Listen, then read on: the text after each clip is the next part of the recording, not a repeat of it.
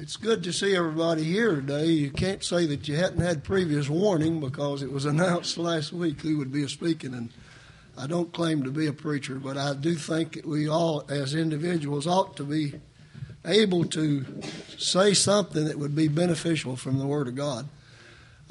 Brother Roger, last week, he made an announcement that he asked the congregation that they should pray for the ones that was going to be speaking. And when Margie went out the door there, she said, Roger, I think that we ought to be praying for those that are listening. And so she might have a point there, you know. But anyway, I wanted us to look for a few minutes about not why should I be a Christian, but why I should be a Christian. And there's many reasons. I want to give you about 11, I guess, before it's over. But now we're not going to be here all day. I'm going to talk fast. I've got a lot of scriptures to bring to you. But the word Christian means that we belong to Christ. And as was quoted there in Acts 11:26, he said that the disciples were called Christians first at Antioch. And then in Acts 26:28, he said, almost thou persuadest me to be a Christian, told Paul that. And then in 1 Peter 4, starting with verse 15, he says, let none of you suffer as a murderer, a thief, an evildoer, or a busybody in other men's matters.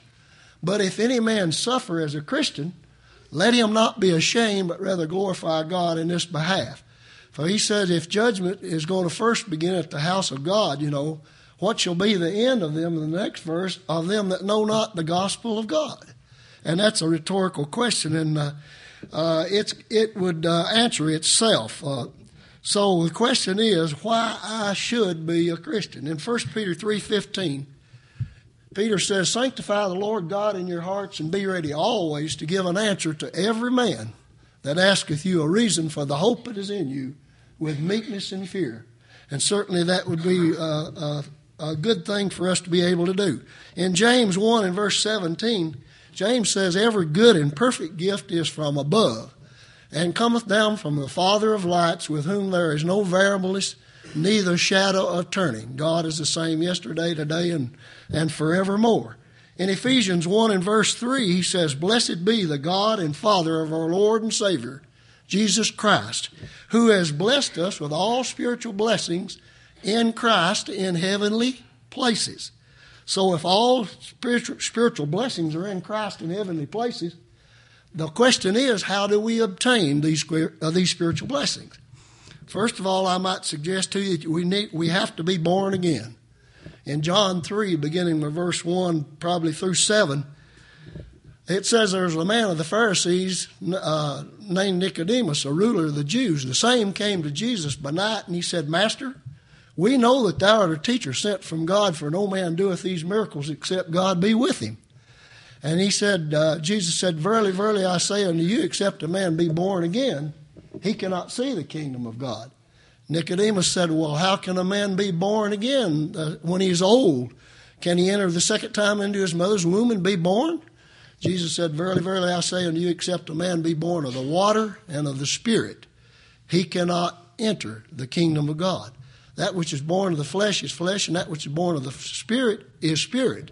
Marvel not, I say unto you, that ye must be born again. There's the new birth that he talks about. You notice there's two elements. One of them was spirit, and one of them was the water.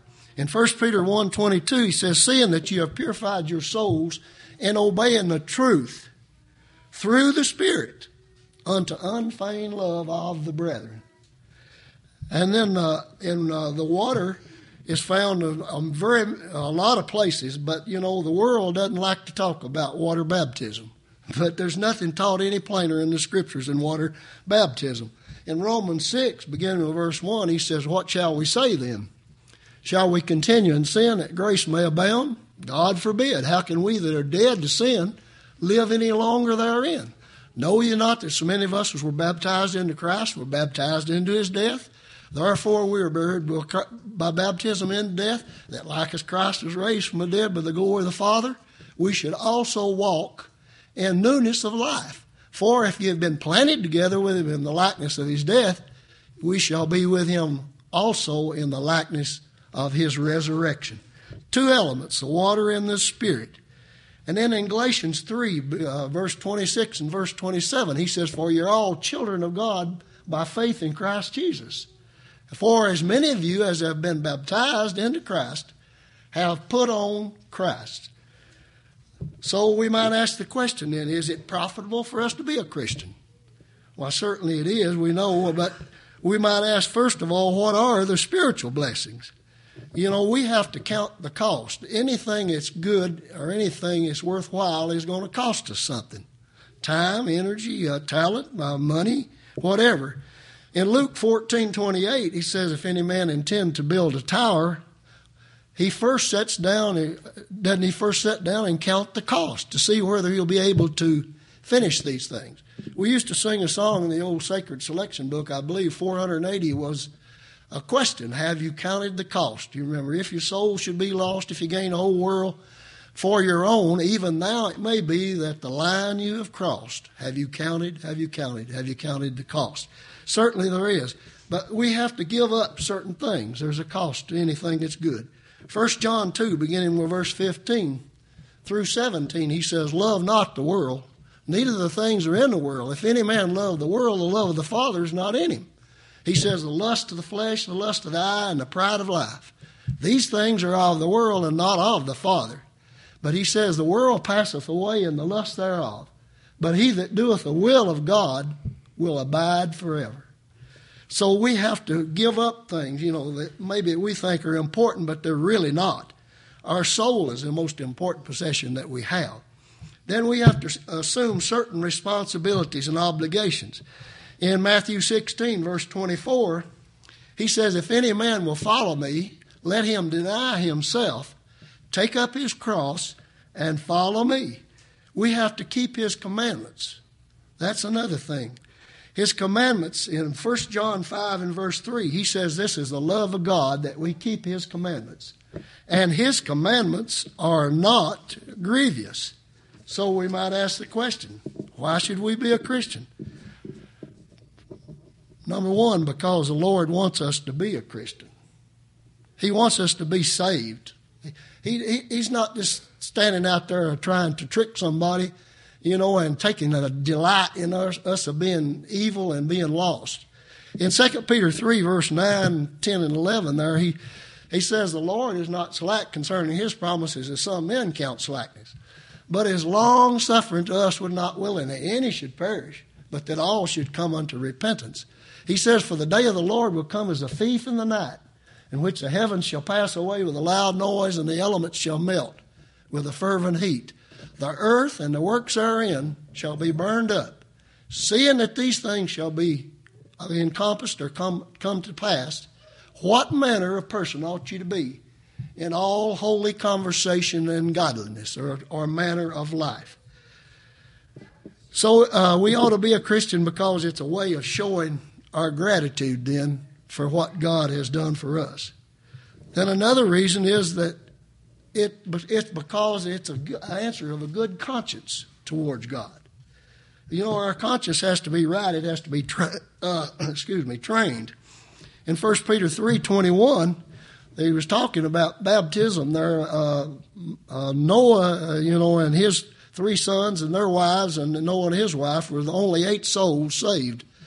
And he said, wherein 8 souls were saved. But he says, the like figure, whereunto even baptism doth also now save us. Not the putting away of the filth of the flesh, but the answer of a good conscience towards God. It's not just we're taking a bath, but it's the answer of a good conscience toward God. Then to be a Christian, the answer of a good conscience, then we need to receive, so that we can receive the Holy Spirit. Now, the Holy Spirit, a lot of people think it comes as a direct operation upon you, and a bolt of lightning, and suddenly something happens, out of the ordinary, but this is not true. The Holy Spirit works in the revealed Word. We need to receive that Holy Spirit. In Acts 2:38, you remember when Peter preached the first sermon on the day of Pentecost there, and he told them that they had killed the Son of God. They had slain him with wicked hands. And then it says that they were pricked in their heart, and they said, men and brethren, what shall we do? And Peter said, repent and be baptized, every one of you, in the name of Jesus Christ for the remission of sins, and ye shall receive the gift of the Holy Spirit. So the Holy Spirit guides us through His Word. In 2 Timothy 3, verses 16 and 17, he says that all Scripture is given by inspiration of God, and is profitable for doctrine, reproof, correction, instruction, and righteousness, that the man of God may be complete, thoroughly furnished unto every good work.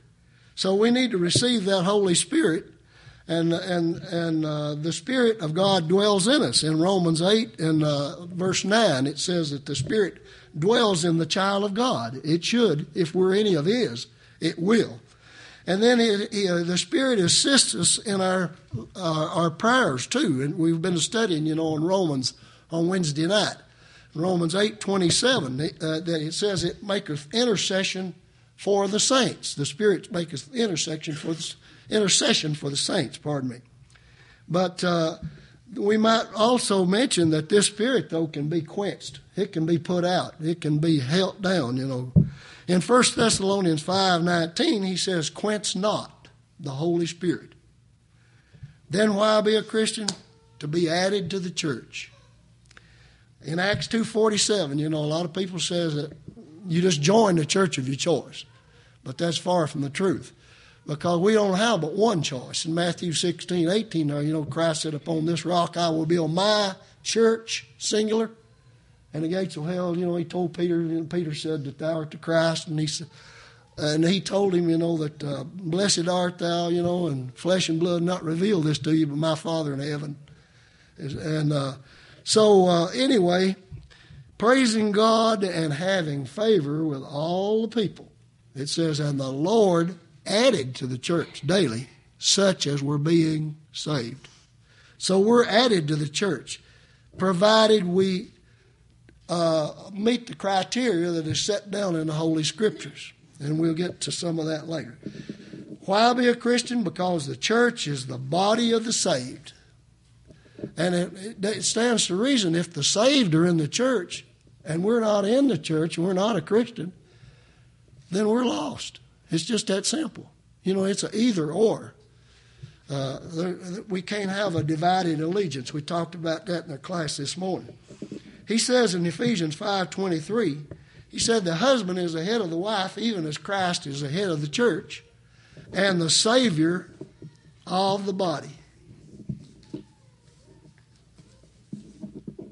The church, is a divine institution. There's three institutions that are most important, and that, of course, is marriage and the home and the church.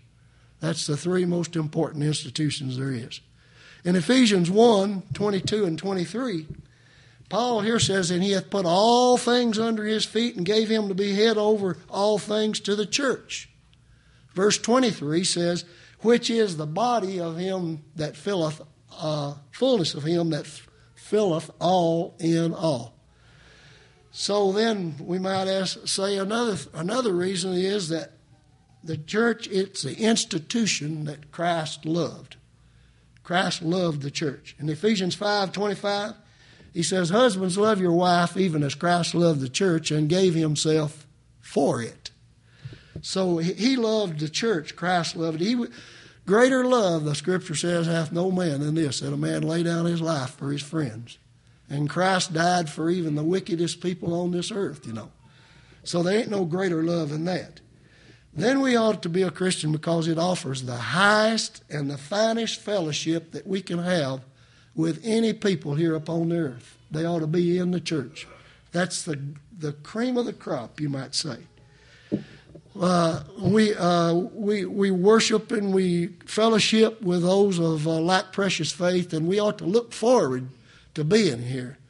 David said, I was glad when they said, let us go up to the house of the Lord. He was glad for the opportunity. It wasn't, I'm going to have to go to church. But it's not that. We ought to be thankful for the opportunity to be here. And then we will be known with others then of like precious faith. In 1 John 1:7, he says, but if we walk in the light as he is in the light, We have fellowship one with another, and the blood of Christ cleanseth us from all sin. And then another reason, because the church is a worldwide institution. It's a worldwide institution. In Matthew 28, 19 and 20, he says, "Go ye therefore and teach all nations, baptizing them in the name of the Father, the Son, and the Holy Spirit, teaching them to observe all things whatsoever I have commanded you, and lo, I am with you always, even unto the end of the world." Go into all the world. All the world's not going to receive it, but our responsibility is to put it out there to where it will be available to those people. Then another reason to be a Christian is to enjoy the companionship of Christ. Though all others forsake, He'll never fail us. He said, "I'll never leave thee nor forsake thee." In 2 Timothy 4, 16 and 17, Paul was speaking here, and he said, "At my first defense no man stood with me. No man stood with me. All men forsook me." Then he said, "I pray God that it may not be laid to their charge." Verse 17 of that same scripture says, "Notwithstanding, the Lord stood with me and strengthened me, that by my preaching," or by me, "the preaching might be made fully known unto the Gentiles, and might hear, and Paul said, I was delivered out of the mouth of the lion." So when all others forsake us, men forsake us, God will never forsake us. Christ will never forsake us. He tells us to draw nigh unto Him, in the book of James. Then in Hebrews 4 and verse 15, Christ understands us, because He says we have not a high priest that cannot be touched with the feelings of our infirmities. But He says, "For He was at all points tempted like as we are, yet without sin." We fall into temptation, and our lust causes us to sin. But Christ was tempted in all points just like we are, but He didn't sin. He was perfect. He had to be the Lamb of God, John said, that taketh away the sins of the world. So we need to be a Christian to enjoy the privilege of prayer. We overlook that a lot of times. In James 5 and 16, James says, "Confess your faults one to another, and pray for one another, that ye may be healed. The effectual fervent prayer of a righteous man availeth much." In Philippians 4, I really love this verses of Scripture here in Philippians 4, 6 and 7. He says, "Be anxious in nothing, but in everything, by prayer and supplication, with thanksgiving, let your requests be made known unto God, and the peace of God that passeth all understanding shall guard your hearts and minds through Jesus Christ our Lord."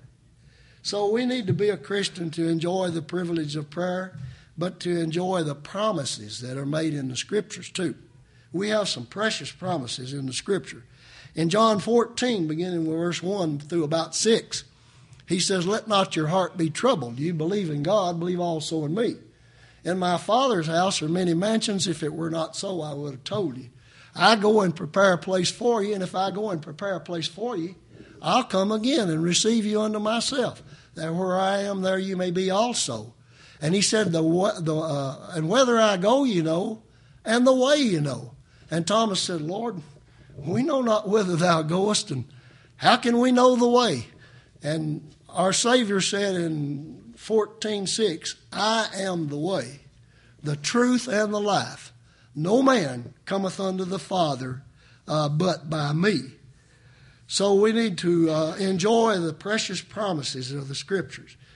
And then we know in this life, this physical life is just for a short time. Even if we live to be 100 years old, it's still a short time. And death is going to come to all men, especially Hebrews 9:27 says it is appointed unto man. It's an appointment we're going to keep. It is appointed unto man once to die, and after this, the judgment.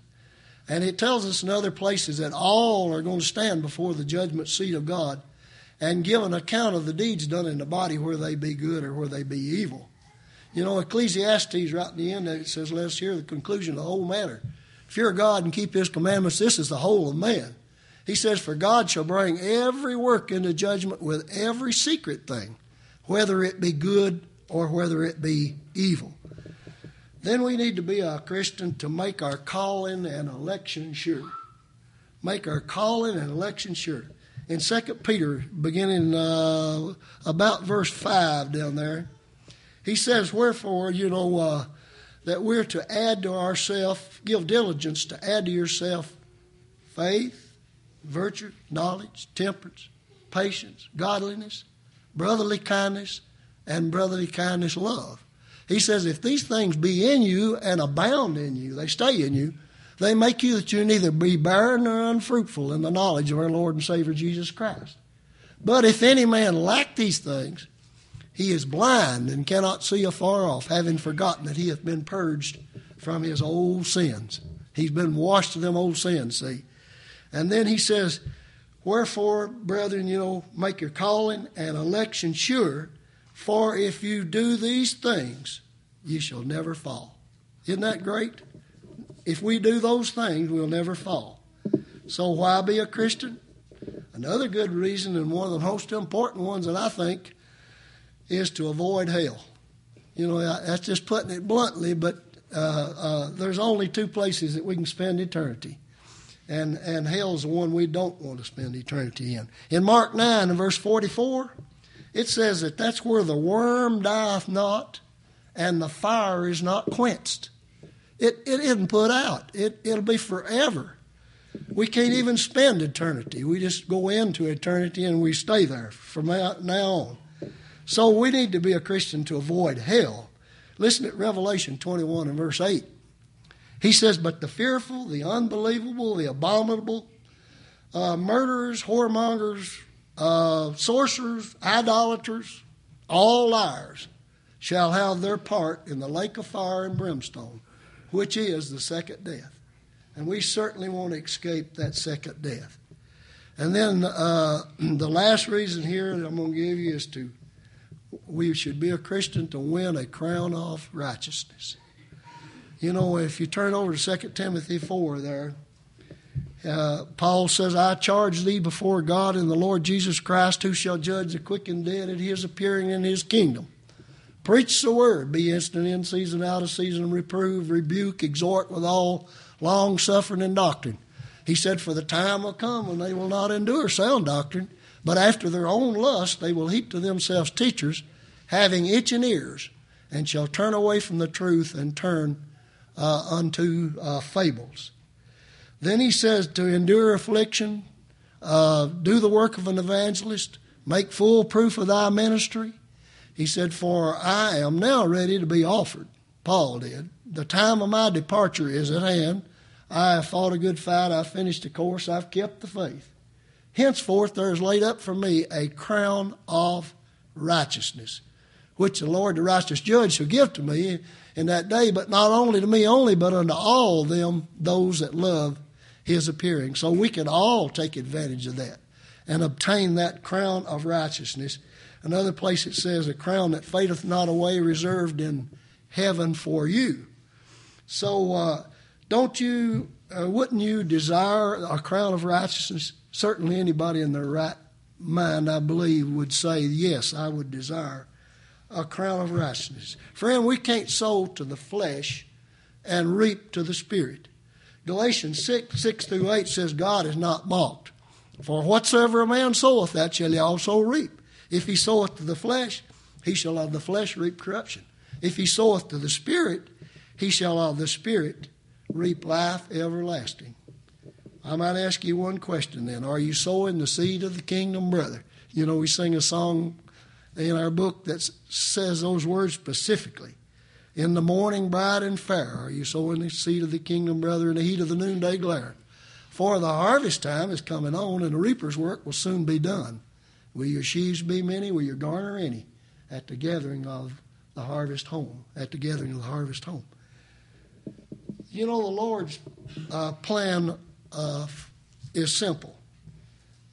We touched a lot. Brother Lester touched on it this morning in the class. in Matthew 11, beginning with about verse 28 there, he says, "Come unto me, all ye that labor and are heavy laden, and I will give thee rest."